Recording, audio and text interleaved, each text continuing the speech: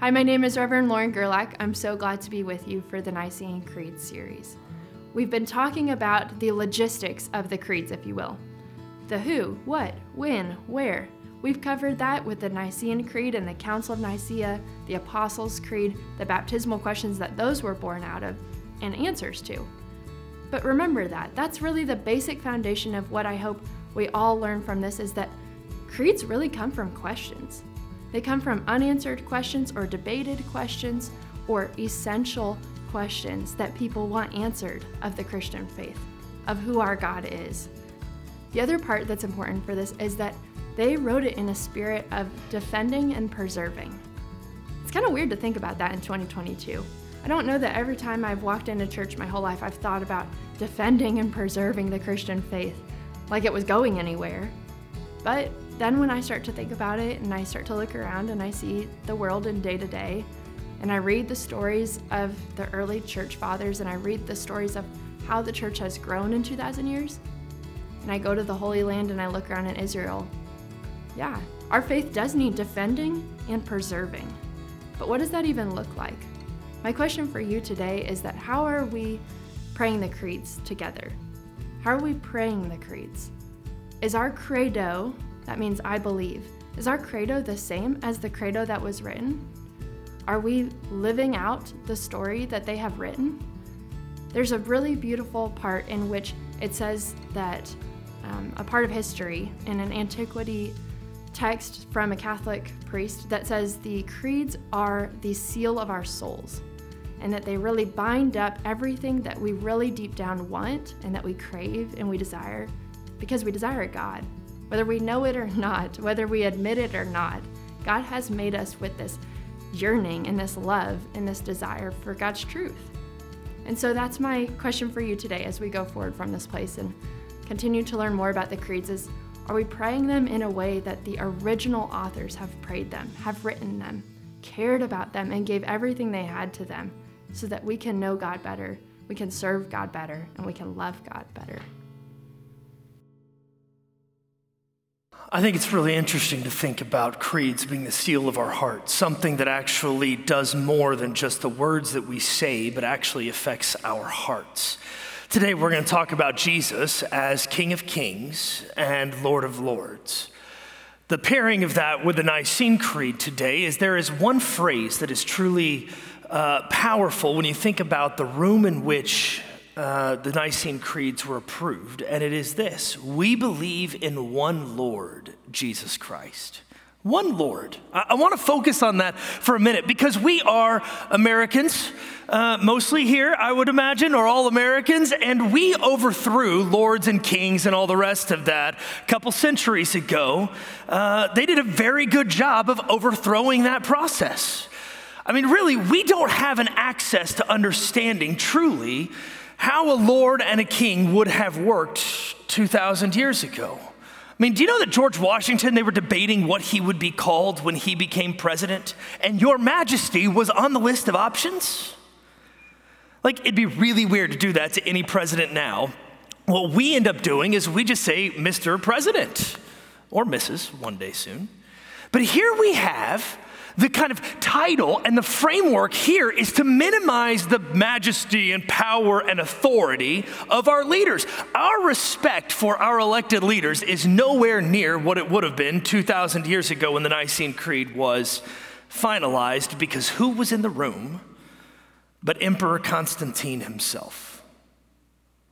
I just want to focus on this for a minute. In 325 AD, you have Emperor Constantine, who was the emperor who gathered the Nicene Creed together and the leaders together, and here they are declaring that there is a Lord that is not you, right?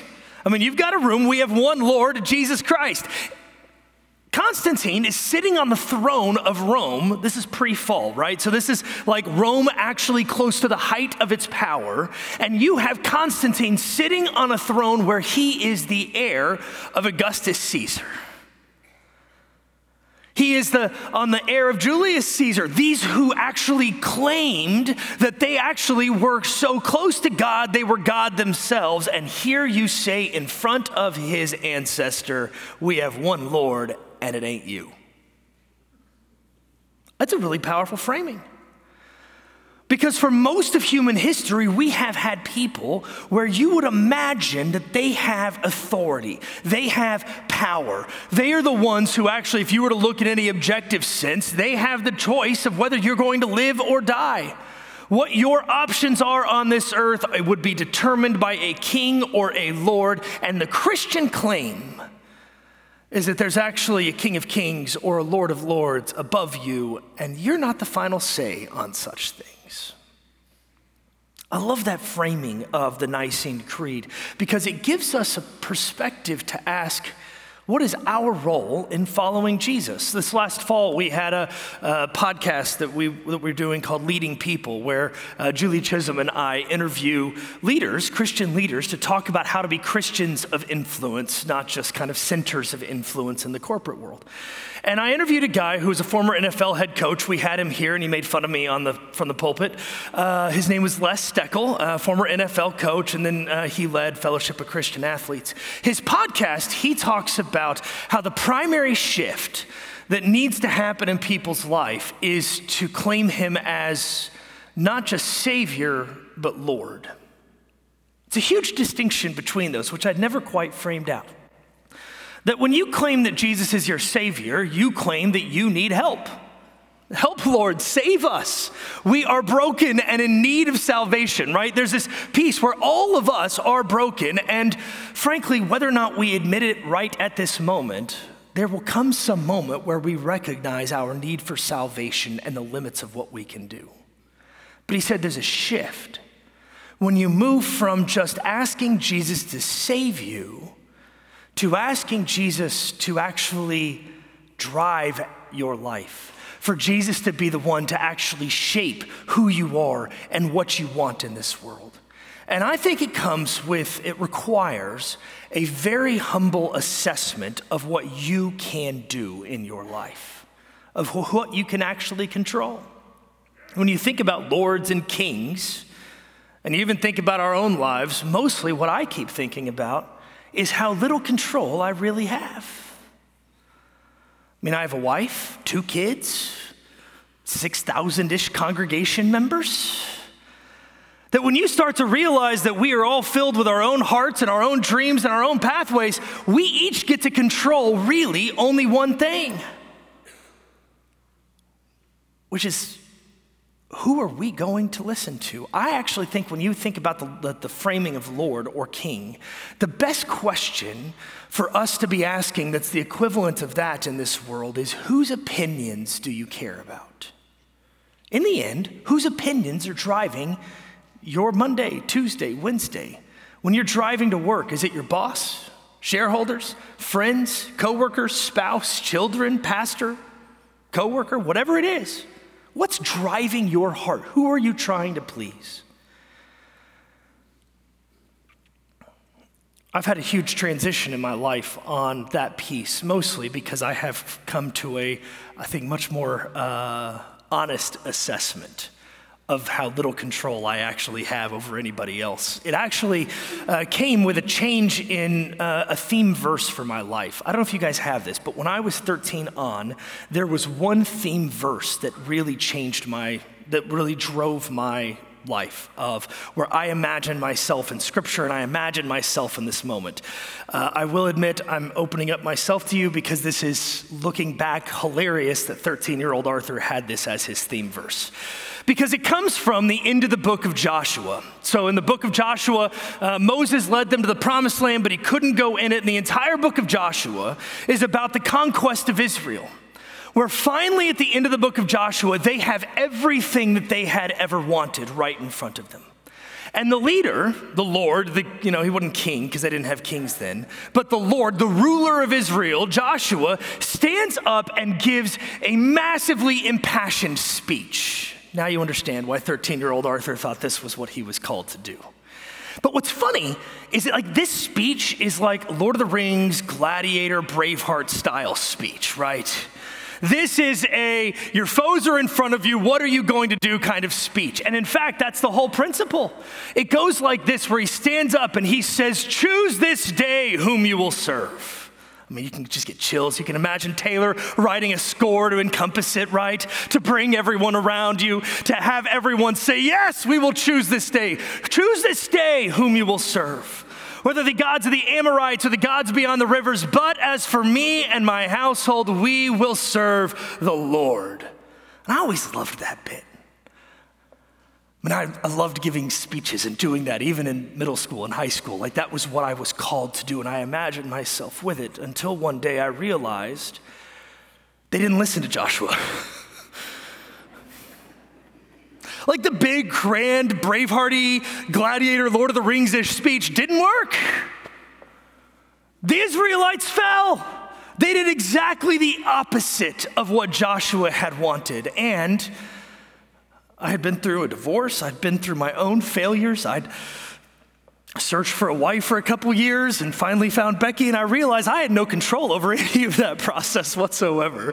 And you come to a more honest assessment of your humanity.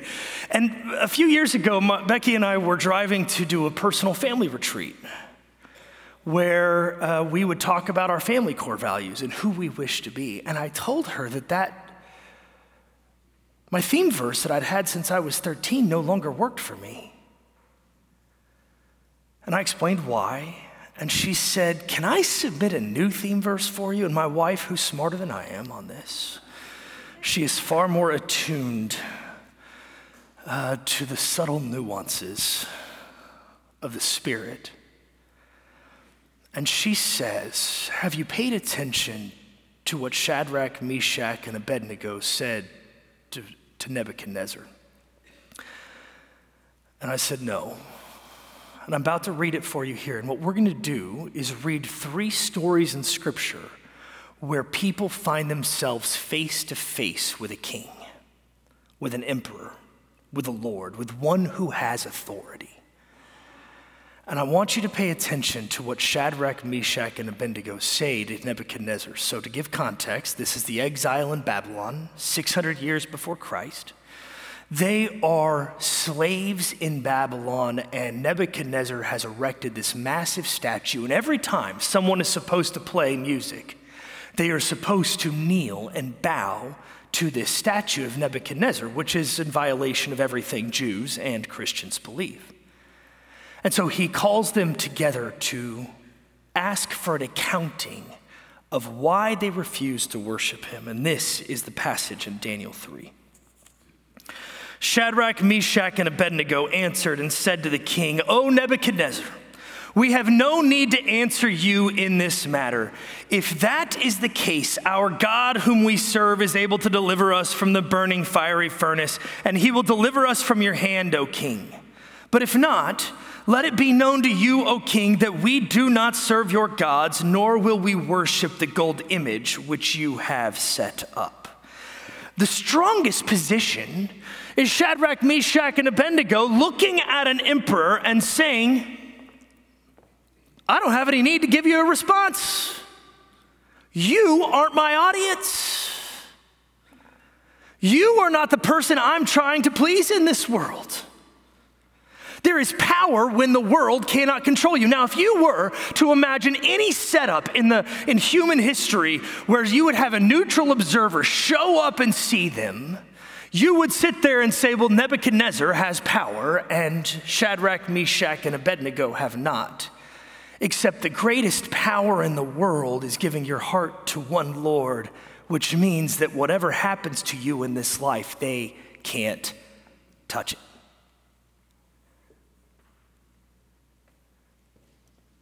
It's a different power which allows you and I to pray and say, okay, God, can you remove from me the opinions of other people? So while I'm very glad for the Tea Party of 300 years ago and very glad for the Declaration of Independence and the Revolutionary forefathers who freed America, the reality is we are all still bound in one way or another, aren't we? To the opinions of friends, social media, bosses, coworkers, spouses, kids, one another.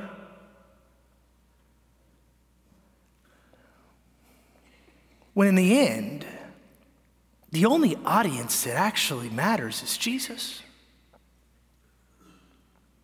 the only audience that in the end actually matters, the only opinion, the only perspective that in the end is eternal is the one of our Lord and Savior, Jesus Christ. It gives people power to recognize that whatever happens in this world, it's not unimportant, but it melts in light of allegiance to the one who is above even the kings and the lords of this world, even our bosses and our friends. It gives power, say, for Paul when he's arrested and he goes in front of King Agrippa. This is the story in Acts 26. But Paul said, I am not mad. They accused him of being mad, but whatever. Most noble Festus, but I speak the words of truth and reason. For the king before whom I also speak freely knows these things, for I am convinced that none of these things escapes his attention, since this thing was not done in a corner. King Agrippa, do you believe the prophets? I know that you do believe. And then Agrippa said to Paul, you almost persuade me to become a Christian. But Paul said, I would to God that not only you, but also all who hear me today might become both almost and altogether such as I am, except for these chains. Here you have Paul in front of a king, and Paul's in chains, and the other guy's not. Who would you choose to be? You're taken back 2,000 years to the entrance room or to the throne room of Agrippa. Who would you choose to be? The king? Or the one in chains, but he's found freedom in Christ? Who would you rather be? I mean, can you imagine the arrogance of Paul to stand there in chains and go, I think you ought to be like me? Now, maybe you can get these chains off me, hint, hint. But Paul is not terrified in this moment of what is going to be done to him. He is clearly naming that the Lord in front of him, like the bishops in 325 in front of Constantine, like Shadrach, Meshach, and Abednego, looked at this king and looked at him and said, you actually have no authority. You can kill my body, you can do whatever you wish to me, but my soul belongs to somebody else. It's what allows our Lord and Savior, Jesus Christ, to do the same thing. When he came face to face with a representative of Rome. John 18. And then Pilate entered the praetorium again, called Jesus, and said to him, are you the king of the Jews? Jesus answered him, are you speaking for yourself about this, or did others tell you about this concerning me? Pilate answered, am I a Jew? Your own nation and the chief priests of you delivered you to me. What have you done? Jesus answered, my kingdom is not of this world. If my kingdom were of this world, my servants would fight so that I should not be delivered to the Jews. But now my kingdom is not from here. Pilate therefore said to him, are you a king then? Jesus answered, you say rightly that I am a king. For this cause I was born, and for this cause I have come into the world, that I should bear witness to the truth. Everyone who is of the truth hears my voice. Pilate said to him, what is truth? And when he had said this, he went out again to the Jews and said to them, I find no fault in him at all. A few notes that I like about this passage, one of which is Pontius Pilate feels very postmodern. What is truth, he asks in the question. Right? There are a lot of times where people think that they're really brilliant and that they've conceived of a new and novel concept when Pilate actually mentioned it 2,000 years before.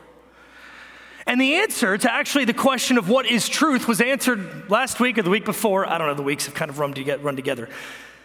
When you look at Jesus' namings of who he is, I am the Alpha and the Omega. I am the way, the truth, and the life. I can imagine Jesus sitting there after Pontius Pilate walks out and he goes, well, actually, I'm the truth. Actually, I am. What is truth, Pilate asks. And the answer is that in the end, Jesus' kingdom is the only one that will actually be powerful. So you ask the question, what is truth? Is it the power of the Roman Empire? Of your company? Social media? Friends? Print media? Cable news? Opinions around a Thanksgiving table or tonight at the Super Bowl party? What actually will last? What actually is the core foundation piece of the world?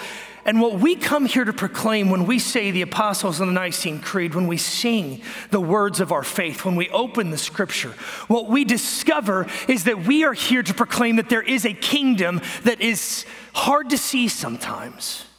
A kingdom that is just beyond a thin veil between earth that separates earth and heaven. That there is a kingdom where everything is actually going to be flipped upside down. That what we as Christians get to do is to see glimpses of this kingdom where we have girls come in here for prom closet, young women who get told that no matter where you are from or what your resources are, you are a beautiful child of God. That it doesn't matter how much power you may seem to have. It doesn't matter how much wealth you may seem to have. None of that in the end matters because both Nebuchadnezzar and Shadrach, Meshach, and Abednego were going to end up facing Jesus one day. Both Paul and Agrippa will stand face to the face to the Alpha and the Omega. And that when Jesus came to proclaim his kingdom, he said, the kingdom of heaven is at hand. It's here. It's right among you. And I'm going to flip the world upside down. Proclaim recovery of sight to the blind, release to the captives, that he is going to come after our hearts and not just our outer selves, that Jesus is going to come to free us from slavery to sin and death and even the bondage of the opinions of other people. And that when we come face to face with our Lord God Almighty and we come to Revelation 5, when you realize that it is actually Christ on the throne, when you realize it actually is the one who made the world, who died for us, that you have the Lamb who was slain. When you have the Lamb who was slain, you realize that in the end, nothing is certain except who reigns on the throne. That no power and principality, neither life nor death, nor angels, nor demons, nor things present, nor things past, nor things to come, that nothing can separate us from the one who is King of kings and Lord of lords and even King over death. Would you stand with me as we read this title of Jesus in Revelation 19? For I saw heaven open, and there before me was a white horse whose rider is called Faithful and True. With justice he judges and wages war. His eyes are like blazing fire, and on his head are many crowns. He has a name written on him that no one knows but he himself. On his robe and on his thigh he has this name written: King of Kings and Lord of Lords.